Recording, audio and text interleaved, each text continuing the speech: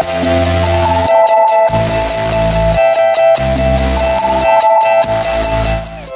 to the TFT podcast. Howdy, y'all. I'm Matt, and that there's Ryan. Howdy, Ryan. How you doing, Matt? How you doing? Well, it's good to be back here. And you know what? You know why we're talking like this, folks? Well, I'm where I always am. But Matt, you're somewhere special. I'm happier than the pig and shit here in Austin, Texas. Oh, are you for real? Yes, I actually am really in Austin, Texas for a conference that relates to my day job. And, you know, so we're actually going to return to a paradigm. Fortunately, we have a cognitive paradigm for dealing with this, which is that the TFT podcast becomes these frolicking tourists. And this is kind of akin to when we met in New York, and actually did a live show, kind of journeying around the locations that were important to Gossip Girl, and then we returned to music. Well, this week we're skipping music and but I actually have some music to talk about, and this sort of trip that I've taken, especially to Austin, which is sort of a storied city and a city that sort of prides itself on its personality. I suppose every city has a personality, even that if that personality is sort of blandness, right, or sucking. Which is the personality of many cities, right? I'm reminded. This is not a joke about a city having a lack of personality, but of a state in the Wayne's World movie where they're doing their blue screen. Their joke in their blue screen run is they're in a number of exciting locales, and they say, "Or Delaware. Hi, we're in Delaware," right? And that Delaware is a kind of his personality is imputed to be a kind of blandness. But I just want to, since I want to kind of just frame even more what it is that we're doing, because I think that in addition to these frolicking tourists being a chance to use our travels to inspire the kind of discussions that are related to our larger research program, I think this also connects to the episode that we did a few months ago on moving house and on the infrastructure of identity. Right. And I think that this I think it's important just to pull back the curtain a little bit on this, because it actually fits with a even though, on the surface, this current iteration of TFT purports to be about pop music of both current and the past. It really, as it always has been, and as all podcasting is, this current run of the TFT is about doing the TFT podcast. Right. It's about the process. And so, and part of what we've done is, short of I think the week in which it was both Thanksgiving and I had food poisoning, we've gone weekly now for about I would say about 30 weeks straight now, and I think that there's a part of why we went to pop music, in part because it's been a shared interest of ours, but in part because it was something, we were removing all barriers to doing what we do, to doing this kind of to doing this research project, and so there's a kind of motto of ABO, always be overthinking, and always, or ABT, always be TFTing, and so part of this is that and actually over this last month, you've probably noticed in the month of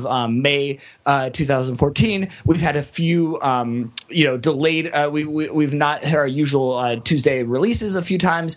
We've had one in-person meeting due to travel, and so there's been a lot of travel, a lot of kind of day job work, personal things this month, and we're still trying to find a way to discuss what's interesting to us, and so this is another one of these attempts to take what the material that we have, even when there has not been a chance to dig into an album, and deliver something for you that's related to our project.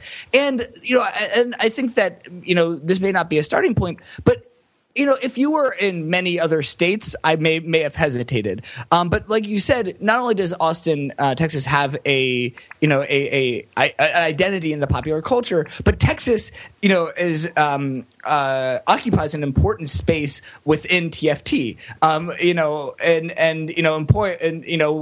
Texas is both forever and something for all to hail.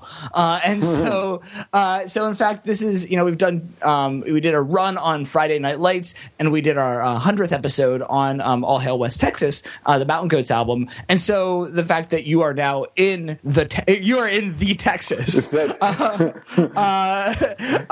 you know where I was the other day? The University of Texas. You may have heard of it. It's in Texas. Hook 'em horns. And so, yeah, you're in the Texas, and so this is a great opportunity to and in fact, Matt, you texted me with several pieces of your trip that just told me that if for nothing else, you needed to talk about. There's some things that you needed to talk about.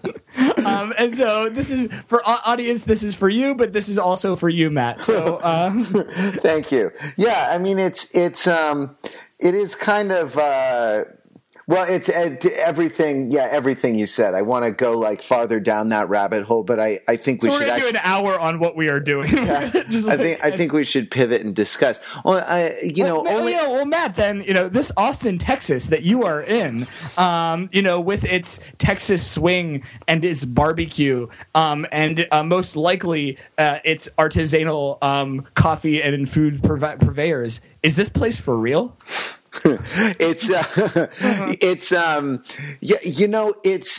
Yes, it's always, well, let me put it this way. It's always telling you it's for real. It's always informing you about its realness. Right. Well, and it's because there's a motto that, maybe we should address, is that there's a well-known catchphrase associated with Austin, which is "Keep Austin weird." Yeah. Don't they say the same thing about Portland? And don't they say the same thing about I don't know. I feel like a lot of these places, as they gentrify, a lot of sort of I don't want to call them second tier, but sort of second grouping in terms of size, or even third grouping cities that develop a lot of personalities. To compensate for not having anything cool, like the Met Steps. Sort of as they gentrify now, there's this push to sort of return to the days when they didn't have all these things, and you can't do it. It's interesting though, because no one says keep Cleveland post-industrial burnout, right? And so that's an interesting claim, that the authenticity started when the hippies and that when the hippies moved in, or the artsy people, or the people who were graduate students who never finished, right? I guess that they were not part of the problem, but then the other people, the hipsters or the other gentrifiers, are the problem. And I guess that raises a question of who the weirds are and where they come from. Yeah. But I think that that may only be one piece of it sounds like you may be wanting to talk about the real Austin, and if you can't hear my scare quotes dripping off of my overdriven microphone, they're there, but there appear to be a few real Austins that you're engaging with, whether they're the weird Austin or they're some other kind of Austin. Yeah, it's true. So I don't know. I sort of don't know how to talk about it even. I feel like this is a phenomenon that we don't necessarily have a framework for. If only a podcast, were to take up this idea of authenticity, right? And sort of focus on it. So let me kind of zoom out and rewind a little bit and set the scene conceptually by by sharing an observation I had as I was driving through Los Angeles the other day. You may have heard of it. It's in Los Angeles. And I was going to I was actually going to a commercial audition in a casting director's office that was like in a loft near downtown, sort of converted industrial. And some of the neighborhoods I was driving through on my way there were non-gentrified, were actually authentic neighborhoods. And there was a big big box store that was a food number 4 less, right? Which is a cut rate supermarket. And I had the thought as I was driving through that, like, this is actually what's authentic, right? Like, because this is what it takes to house and feed all the people here, and to sort of maintain the inequality, to maintain the income inequality that the whole system rests on, so that us, out by the ocean, right, can have our Culver cities, right, can have our, walkable neighborhoods, can have our, artisanal, restored, original brick, historical buildings, right? Like it's built on, it's built on sort of necessarily having these more authentic, because less stage managed, but sort of depressing and impoverished and oppressed neighborhoods. Well, and like you say, kind of mass produced and synthesized, right? In the way of, I think about, like, synthetic foods and additive heavy foods, right? And sweatshop produced, clothing, as opposed to your, made in downtown LA, American Apparel outfit. Oh my God. I'm at a tech conference, so there's like t-shirts being thrust at you from every corner. But like, one company has American Apparel, 25-25-50, the rayon polyester blend t-shirts.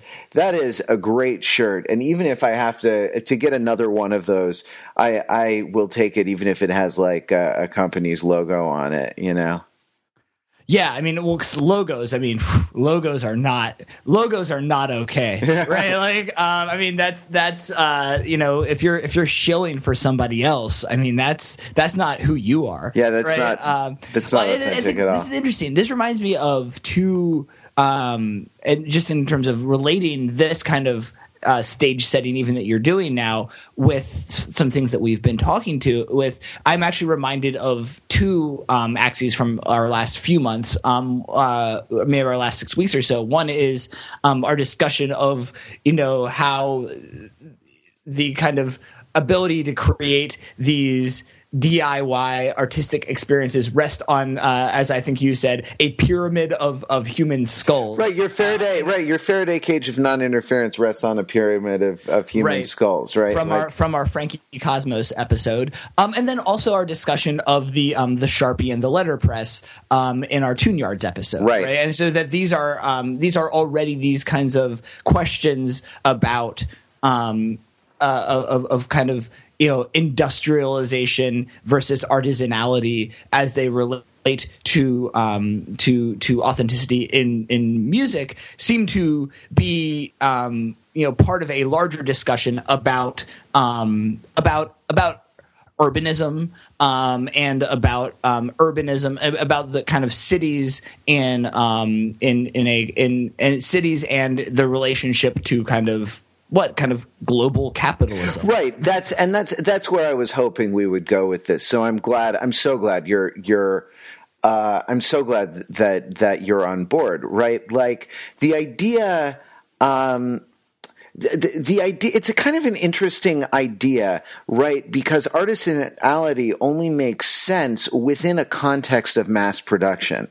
Right. If it's not in a context of mass production, they're not artisanal clothes. They're just your clothes that your mother, sewed for you because you're a pioneer, you're homesteading or something like that. Right. Like it's not a sort of identity constitutive thing. It's just how you live. So that idea of artisanality, of sort of the handmade aesthetic, of sort of being weird, actually, I think depends on what I'm saying is that there's no counterculture without a culture. Right.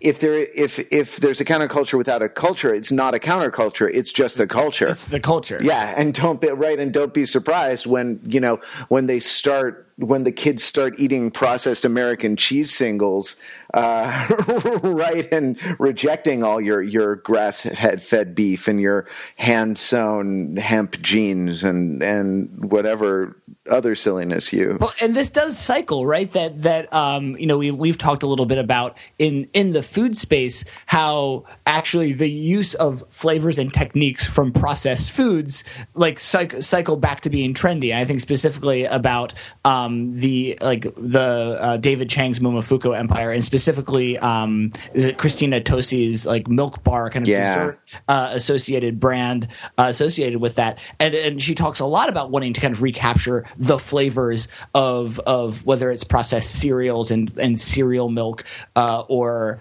other kind of whether it's soft serve ice cream or Oreos or any of these kind of processed foods, and that there's a tremendous amount of handcrafted making by hand what exists in that experience, so that there is this kind of the mainstream and mass produced is then reappropriated by someone who is an artisan, and then you can now buy the Milk Bar. You can now buy the Milk Bar at home kits from Williams and Sonoma. Right? So this thing, I mean, so it's Ouroboros all the way down. Well, right, and I was, I mean, even at the like the very high end of the fine dining spectrum, your Wiley Dufresne's and your well, I don't think he's making food anymore, but well, what's his name? The famous guy, Ferran Adrià. They are kind of reincorporating a lot of techniques that are associated with industrial food production. Sure. I mean, even the whole thing of like sous vide. Like I have a sous vide machine at home. That like vacuum sealing food and cooking it to a temperature is a mass production technique. I mean, the reason that was like a banquet, like if you're cooking for like production for like banquet sizes, it's a way to get a lot of product out the door that is uniform, and these sort of things are being reincorporated. As I was tucking into a plate of chicken fried steak, cream gravy, collard greens, and butter beans tonight. Which I guess I'm kind of in the wrong place for. I should be tucking into a plate of barbecue in Texas, but I got recommended to this particular soul food restaurant, and honestly, dinner too is not out of the question. I was actually I was led to think about David Chang, and it was what I thought was like, in the sort of novelty obsessed restaurant culture of New York, that you're probably a lot more familiar with than I am because you've lived there and I've only kind of temporarily lived there for a period of weeks at a time.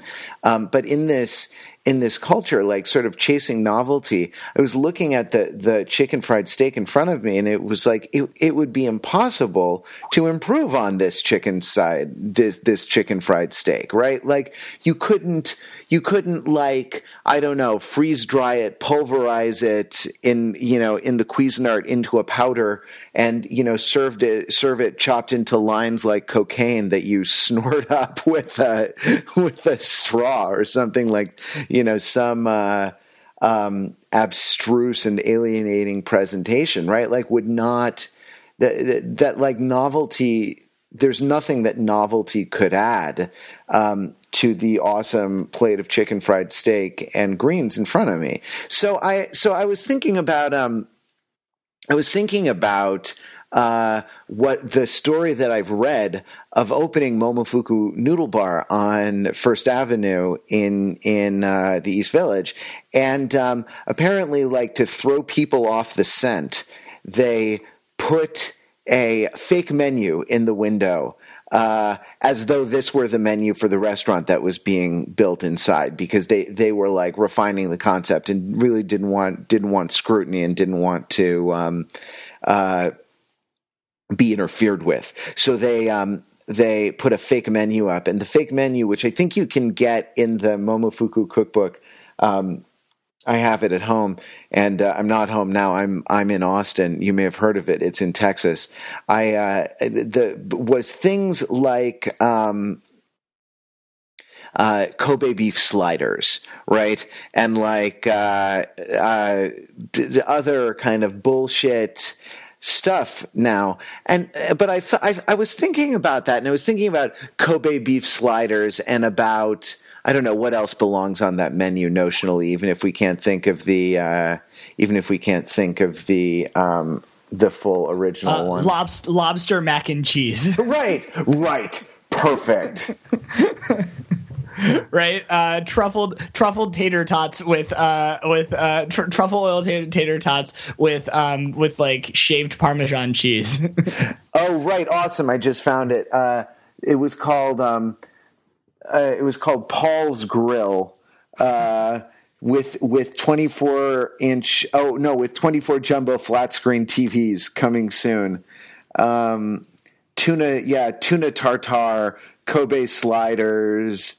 Grilled swordfish, half roasted chicken, braised Berkshire pork belly, right? Like these kinds of things. And yet I thought as I was, maybe a third or halfway into my chicken fried steak, I thought, like, I don't know, those are sort of classics. Those would kind of be normcore food, yeah. Right? And I was led to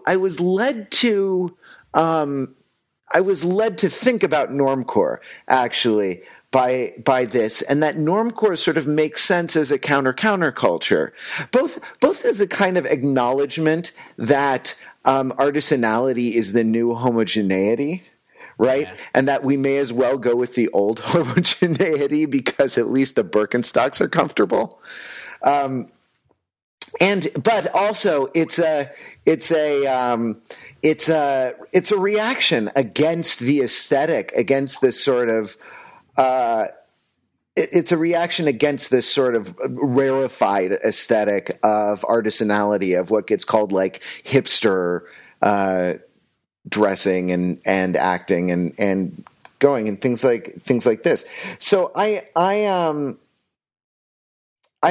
last night was walking up and down South Congress, which I guess is a street. I'm given to understand it's the name of the street that I was on. And so we went to my friend and I, old acting buddy of mine, and I went to like an artisanal grass-fed hamburger restaurant where I got lettuce wrapped burgers. No one tell my girlfriend I'm cheating on the paleo diet, okay? Then kind of bar hopped up and down the street, and great place. There was some Mexican place, and then like some retro almost like tiki bar looking places that could have been there when my parents went to school, because my mother and father have a bachelor's and 2 graduate degrees apiece from UT. It's where they met and got married before they moved to Los Angeles. And I mean, these places could have been there when they were going to school. And then, we sort of, I had a conference the next day, so we called it a night early. I was walking back to my car. My garish, by the way, like Kia, bright yellow Kia that the rental car company rented me, ensuring that I stick out like a sore thumb in every neighborhood that I go to and try to fit in while I'm here. Hashtag Normcore. And I hear this music. Just like literally as I'm about to put my key in the car lock, I hear Texas swing, like Bob Wills and his Texas Playboys style, and it may have even been a cover of a Bob Wills tune. And it calls me, Ryan, like like a rat to the Pied Piper. I'm drawn across the street into the Continental Club, which is a storied music venue, and I spend the next hour and a half listening to this Texas swing band play country music, and so a couple things about it, right? It was no one I'd heard of. I don't think they had a name. They introduced themselves. It wasn't like a band. It was just a bunch of people who happened to play this music and play together a lot. They were older. It was like 7 older white guys standing on stage. They were remarkably impassive, except for the front man, right? Like the guitar player had a ball cap pulled down over his eyes, and he had like a big beard, and he was just kind of staring there, not scowling, but sort of his face set, focusing on the music, not at all interested in putting on a show, except in the sound that he was creating. Just everything that you just described is happening in Bushwick, right? Seven white men are impassively standing on a stage. One wearing a hat pulled down over his eyes, wearing a large beard, is focusing on his music with apparent disregard for the audience. But do they have 2 fiddles and a lap steel guitar? Probably. I guess so. I guess they probably do. But they're not as good as these guys were, right? Like there was. I know you're setting the scene a little more, but I think that I would love to run the experiment, right, where you isolate everything, where you show people the videos and you remove the other context clues, and you take the Continental Club in Austin version of this and the Bushwick version of this, and you show them to people in kind of a relatively controlled environment, and you maybe can do this with other genres as well, and see can people pick out the one that's in Austin, and pick out the one that is supposedly more authentic. Sorry, go ahead. The one that's supposedly more authentic. Yeah, exactly. I have another follow-up question, and this may relate to you setting the scene, and maybe you're going to get to this. What was the audience like? Who was here? Who was watching this, and in what ways? It was a Monday night, and the club was full. There were a couple of people who were clearly tourists, but it was like maybe 4 out of a pretty full club that was four dozen people. And they were taking cell phone pictures of everything and kind of like selfieing, in front of the stage, and everyone ignored them, and the musicians ignored them, and it was fine, and they went away eventually. But there was an old timer in a cowboy shirt and a hat who was like legit asking women to dance and 2-stepping with them out on the out on the dance floor at the front of the stage, right? Like there were a lot of people. I mean, a lot of the audience was like staring impassively right back at the musicians, and they didn't clap. They whistled. They had like a kind of thing that they did to signal appreciation and approval at the end of the songs, while we mere mortals clapped. It seemed like a local crowd, because this was a Monday night. It was not a famous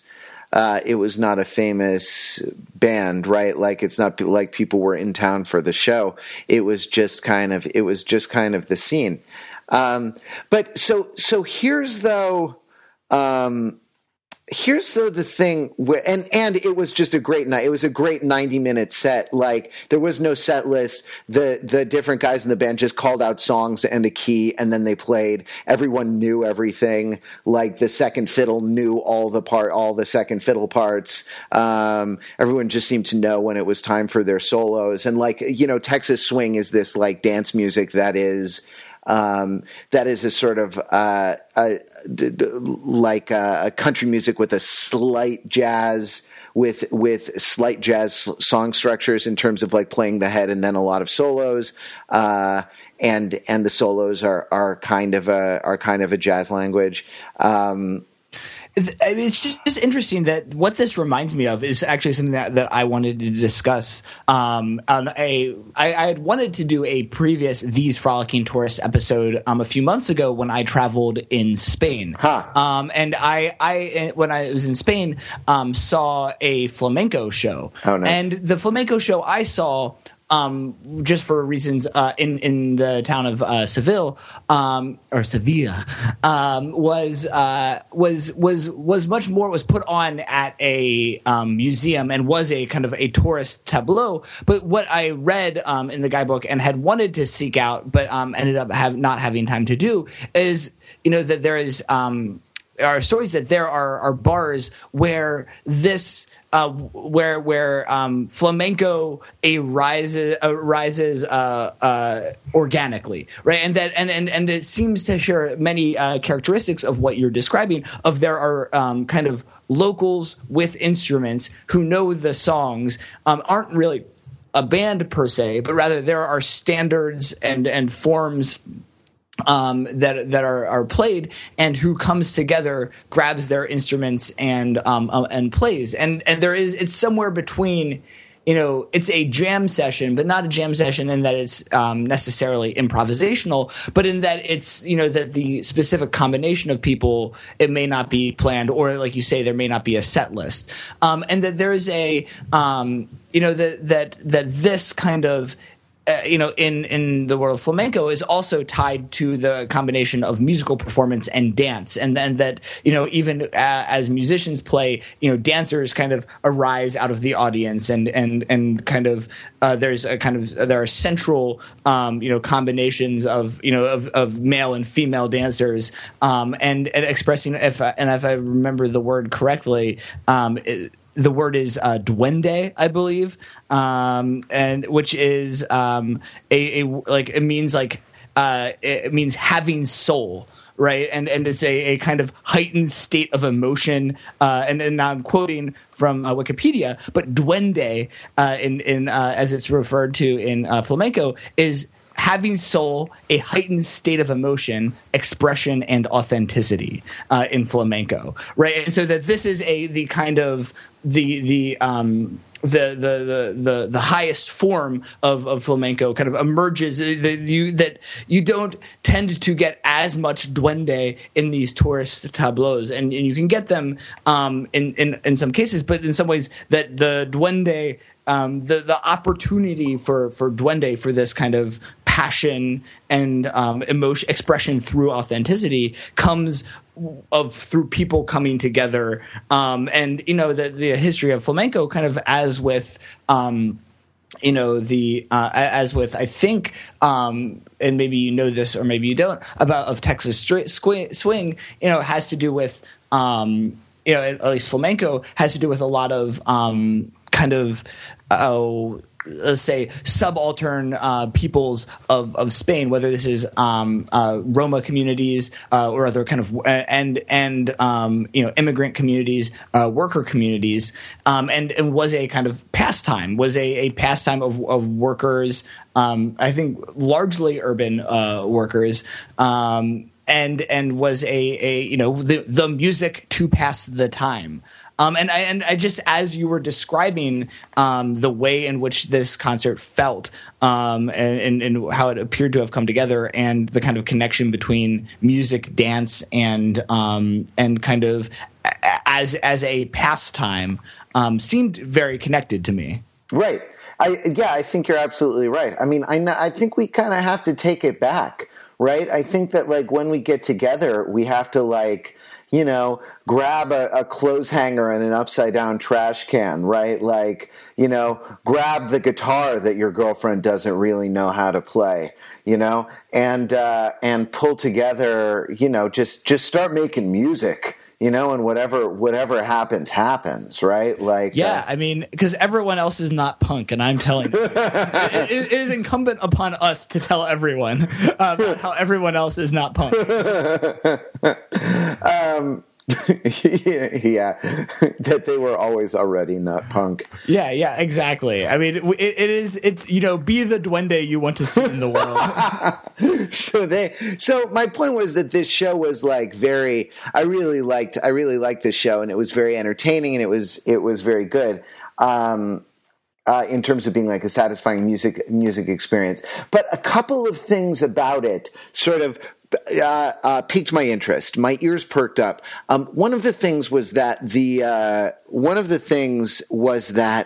singer kept saying, "Now, you folks ready for some real country music?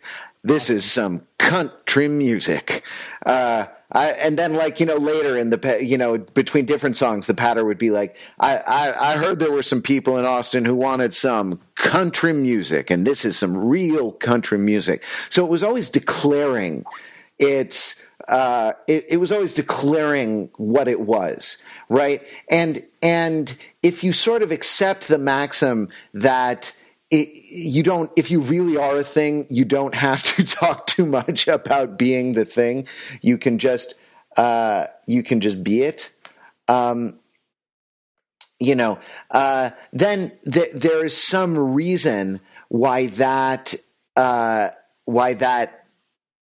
claim needs to be made, right? And I think it has to do with, I don't know. I think it has to do with the sort of artisanality of everything, right? Like, this is not like fifth wave artisanal country music, That is to say, we're not in Bushwick, and that's the claim that's being made by this guy. It's like, we are real country musicians, right? Like, but they're also, the other place where they are not is and I mean geographically, or I think more specifically notionally, is that they are not in Nashville either. Yeah. Right. And so by Nashville, I mean kind of Nashville as representing the country music industry. Right? Sure. And so I think that it's neither Nashville nor Bushwick, but the space between.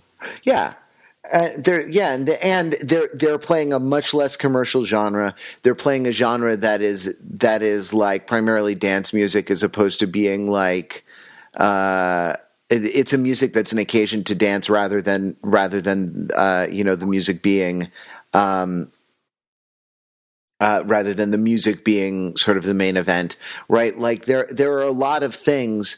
There are a lot of things that make it humble, right? And sort of humility can be kind of one marker of authenticity, or maybe a better way to say it is unpretentiousness, right? A claim not to be pretending to a more august or a more rarefied or a more sort of famous, more celebrated state than you're in.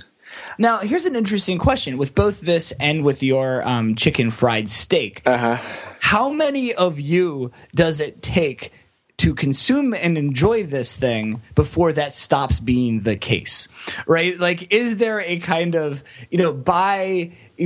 because, even though you were there for some real country music, you were not necessarily the intended consumer of that. And that said, like, you being there doesn't change that scenario. You're kind of a drop in an authentic bucket, but a bucket full of kind of authentic water. But when does it start to change? Because like, and it's really tough because again,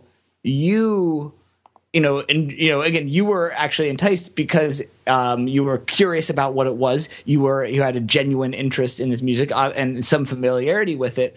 And similarly, you ate a chicken fried steak because what else could you do? Paleo diet be damned. That you enjoyed these things, but like that, at a certain point, how many of you does it, and by you I mean coastal coastal 30-something professionals or coastally educated 30-something urban professionals does it take to be a tipping point to this is even if the guys don't change, when does the pretend start, right? Is there a pretension tipping point? Yeah, and at that point, who is doing the pretending, right? I suppose you could make an argument that in the hypothetical you're suggesting, right? What if it had been 100% tourists, right? Well, yes, that would be sort of pretentious, I suppose, if the musicians kept all the patter about real country music, right? Though I could make an argument. I could make an argument for the other way as well, right? That they could see it as like an effort of civilizing the savages, right? And they're like country music missionaries, serving the real thing to the tourists because they've never had the real. All y'all sniveling indie kids, hold steady, right? I mean that mission, right? That what you described would be the country music version of the mission of the stated mission of the Hold Steady, right? Which was kind of saying, listen, you guys are pretending. You guys are pretending to be DJs. You are pretending to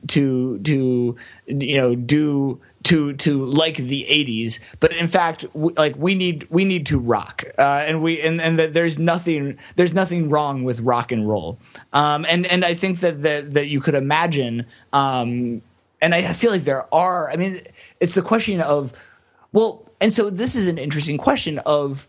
Because under what circumstances would that be?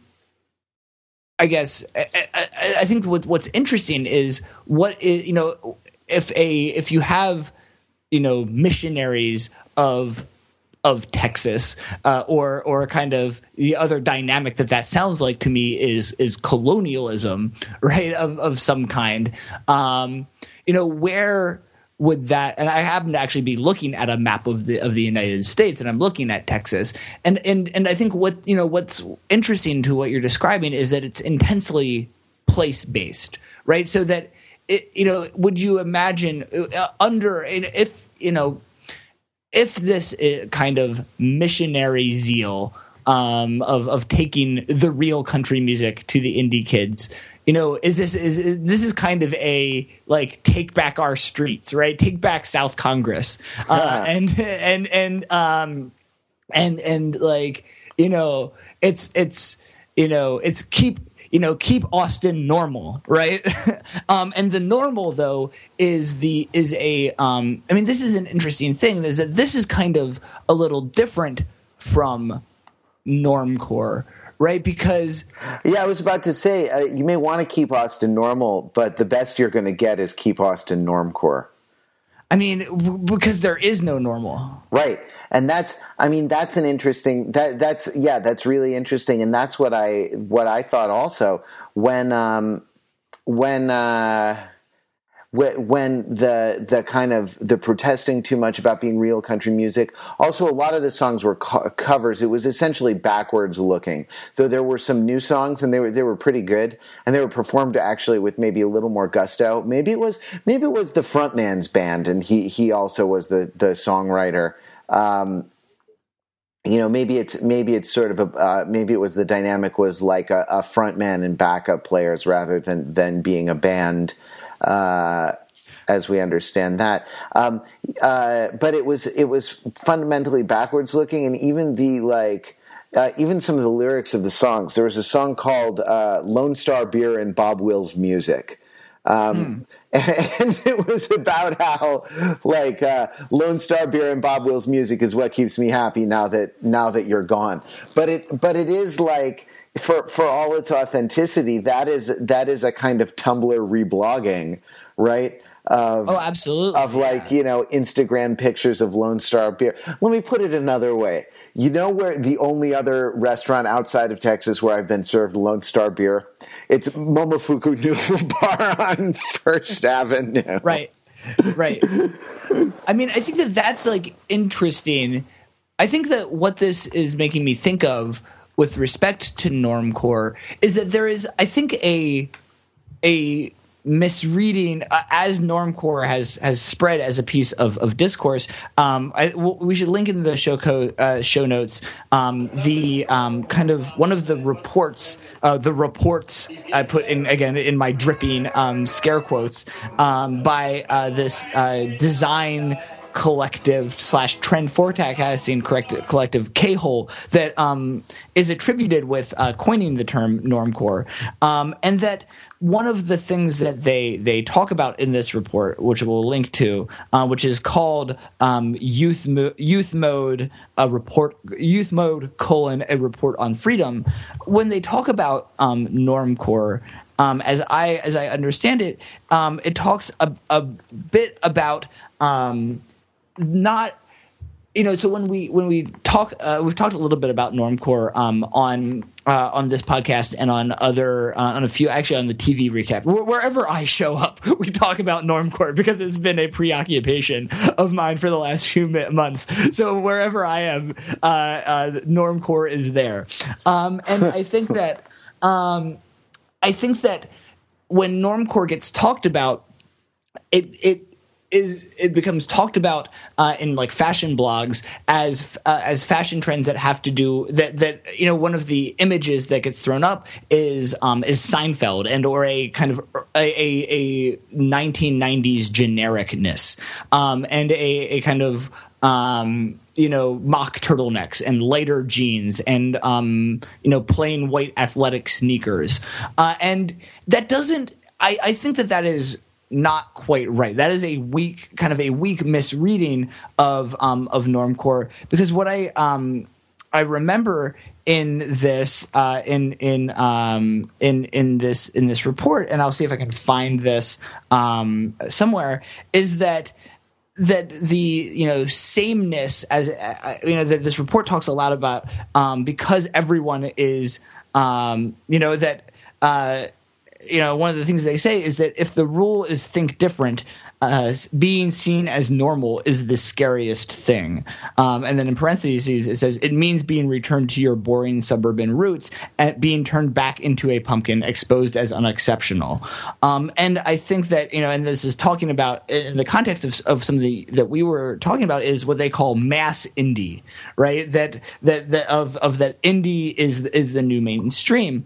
But I think that this, that what part of what being normal means is, even if it is keep Austin normcore, what that means is that there isn't one normcore, right? That norm in part comes from what is normal, and that what is kind of normal behavior, and I think that there are a lot of definitions in my line of work in social sciences of social norms, and one set that I think I've talked about a bit are what could be called what Elinor Ostrom calls norms, but what elsewhere are called prescriptive social norms of what you should do.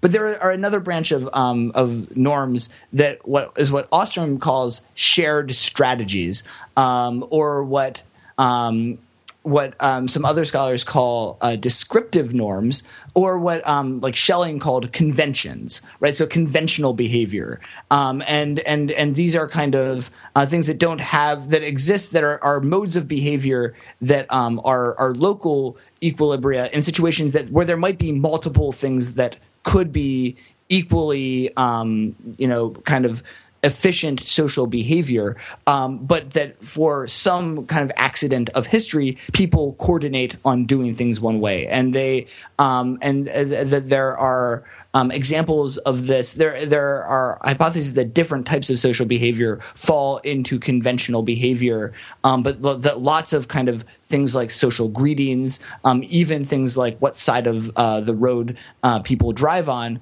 are held in place by conventions, because there are not really and this gets more messy as you unpack this. But in theory, there are not huge distributional implications to whether you drive on the right side of the road or left side of the road at a time zero, and so that you can get practices that are kind of conventional practices that are the normal behavior in a given locality may be different from the normal behavior in somewhere else, and I think that is important to normcore, because I think that there is as normcore has started to be eaten up by the mass machine, it's turned it again into a kind of just another kind of mass indie attempt of, well, I'm going to dress like I'm from the 1990s, but it's just going to be a little more plain. And that what they say is that in fact that normcore means being that they say that that normcore is about adaptability, not exclusivity, and that and they say earlier on, once upon a time, people were born into communities and had to find their individuality. Today, people are born individuals and have to find their communities. And so that part of what you're experiencing in Austin is that there are some pieces of experience that are locally specific, and that is that is kind of this part of normcore of normcore Austin, right? I was thinking about it, like at a certain point you have to, if you want to get anything done, right? At a certain point, you have to stop worrying about the issues of representation, because the people came for some real country music. You know what I mean? Like the you can't sort of spend your life kind of chasing an ideologically pure. Ideologically pure. Sort of perfect, unfucked around with pure expression, right? Like, because your Faraday cage of non-interference rests on a pyramid of human skulls. That is to say, you can't, the sort of technology that enables that enables your misanthropy did not arise in a vacuum, but also because you spend so much time kind of you spend so much time like white papering yourself, writing manifestos that you never actually write a song that anybody wants to hear, right? And I don't know, I think that the normal, to a certain extent, one working definition could be what happens when you really don't give a shit what other people think, and not are making a show of not giving a shit what other people think, but like what is normal is the thing that's more important to you to make than everybody's opinion of you or of it, right? These are the sort of strong elements. Yeah, and I think that, and part of that normal, I feel like, is, I mean, and I'm thinking about this of what a like of playing that out in the context of like of Austin is, that in this case, kind of real country music in this kind of as we are thinking of real country music and the consumption of real country music, that is part of a tapestry that includes, that includes having a family, and either listening to this music with your family or at family gatherings. It involves budgeting. It involves going to it involves going to your like chain restaurant, and that because it's cheaper than the artisanal place, or maybe even because it's cheaper than the local place that makes the chicken fried steak, and you go and get the chicken fried steak on a special occasion, and that it involves like living life in a way that that finds opportunities for expression within the need to to actually do all of the either material and psychological things that life entails. And I think that that there are myths of that these things can be created through a bunch of people through electronically connected bricolage, and that I think that I think that that's an much more is in fact an open question that there. I think that part of what you're finding, and correct me if I'm wrong, but what's striking about happening upon something like this in Austin, or potentially happening upon this in any city, if you were to happen upon this in Seville, Spain, in a flamenco context. Yeah, I mean, people talk about it in Ireland a lot, right? You walk into a rural pub and there's music that just kind of spontaneously happens, or maybe not spontaneously because everyone goes there to play music, but it happens as a pastime, right? Like the word pastime that you used earlier is, I think, a really good watchword for this conversation, because it's it's pastime versus what? Versus profession versus pose. Right, and that within and those versus product, right? Yeah, versus like thing that you are consuming, or and versus or seeing even, right?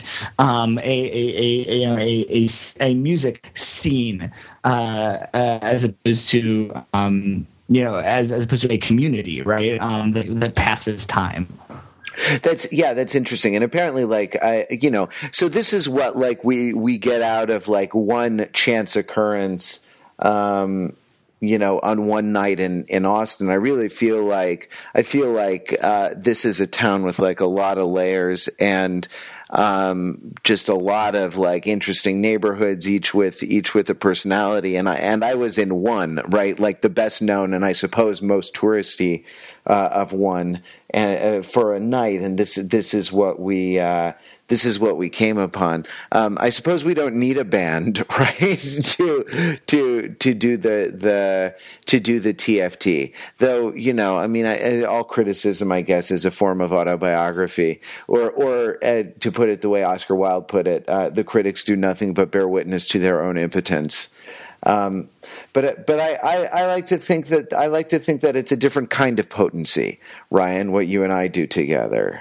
Well, I think that, it's an interesting thing that, in some ways, and you've alluded to this, we on the occasion of us being in the same room a few weeks ago, we did grab the trash can and hanger and keyboard and guitar, and made some music, and hopefully that will make its way to the internet soon. But I think that, this gets back to actually what I was saying at the beginning of the of the episode, of kind of, of always what it means to always be blanking, right? And whether it's always be TFTing, or always be overthinking, or always be Texas swinging, always be country. That that there's a way to, in some ways, that even though there's I was just now like extolling the kind of the virtues of belonging in a place, right? Of having yourself be part of a community, that's part of a set of cultural practices in a place. The reality is that that sometimes the people that we identify the most with, or the communities that are meaningful, get dispersed. And the again, like, as all criticism is autobiography, the roots of overthinking it is taking a community that existed in one place and in a college, that was then through through post-collegiate life scattered and spread, and trying to experiment with ways to recreate that, through recreate and as we've discovered, grow that community using technology, and so that in a way that this practice of overthinking with with basically how you spend your day, is in some ways the a podcast, our attempt to have that jam session, and that this is in a sense is our pastime, because it's getting together with friends and really in some way bringing out the old standards, the old standards on hardcore and the old standards on authenticity, and there's variations. We will solo, we will riff, and that those will become incorporated into the canon, and that that there is a somewhere that there are these things, and so there's some kind of a middle ground, or a synthesis of this this place-based normcore, and the kind of much more bricolage-based kind of differentiation, that there's some kind of emerging, that there's attempts at synthesis, and that and that it's awesome when we are in the same place, and if you can build a community in one place, or are a part of that, it's very lucky. But that but there are also that itself is not a reality for everyone. But I think that it's I don't know if that's entirely clear, but it's a little different. It's, I guess, an attempt to, even from the, I guess it's coming back to the problematic that you were raising early in the episode of, you can frame it as a problematic, but if you have your Faraday cage resting on the pyramid of human skulls, right? If your artisanal experience is resting on a tremendous inequality and tremendous many people not being able to access that artisanality, what then? And I think that. Right. I mean, is it? Do you take the? And we should probably wrap also, because Skype has begun to crap out, which is almost a nostalgic experience, because it doesn't happen to us that much anymore.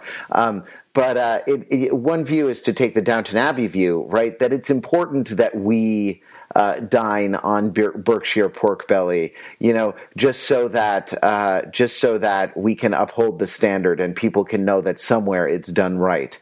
right? We don't wear tuxedo jackets. We go full white tie and tails at dinner because we are not animals, right? That's the sort of the Downton Abbey model, that you are actually providing a public service by oppressing your fellow man Right. with the opulence of your privilege. Right, exactly. Right, right. And then what is there an alternative? I think a lot of it might be another alternative might be renouncing the privilege. The shitty alternative, though, is to sort of pay lip service to social justice, right? To pay lip service to social justice while holding up as ideal a lifestyle that's out of reach of the very people you claim to care about. You claim need justice, right? Because that is pretentious, and that's the thing to avoid, I think. Yeah, I think that's right.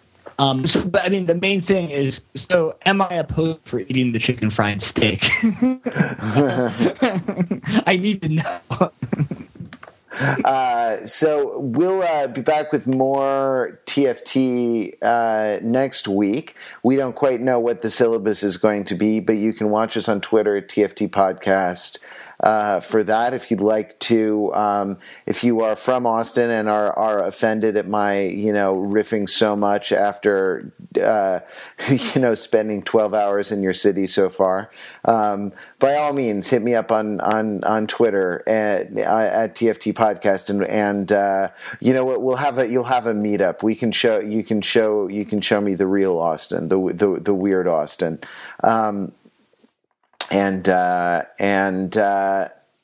And if anyone has anything that they would like to say about normcore, about molecular gastronomy and its relationship with industrial food production, about artisanality being the new conformity, about real country music, about the 7 unsmiling white guys standing on stage in Bushwick. Keep our comments normal and leave a comment on the show notes. Till next time, thank you, Ryan, and thank you for listening. It's been real.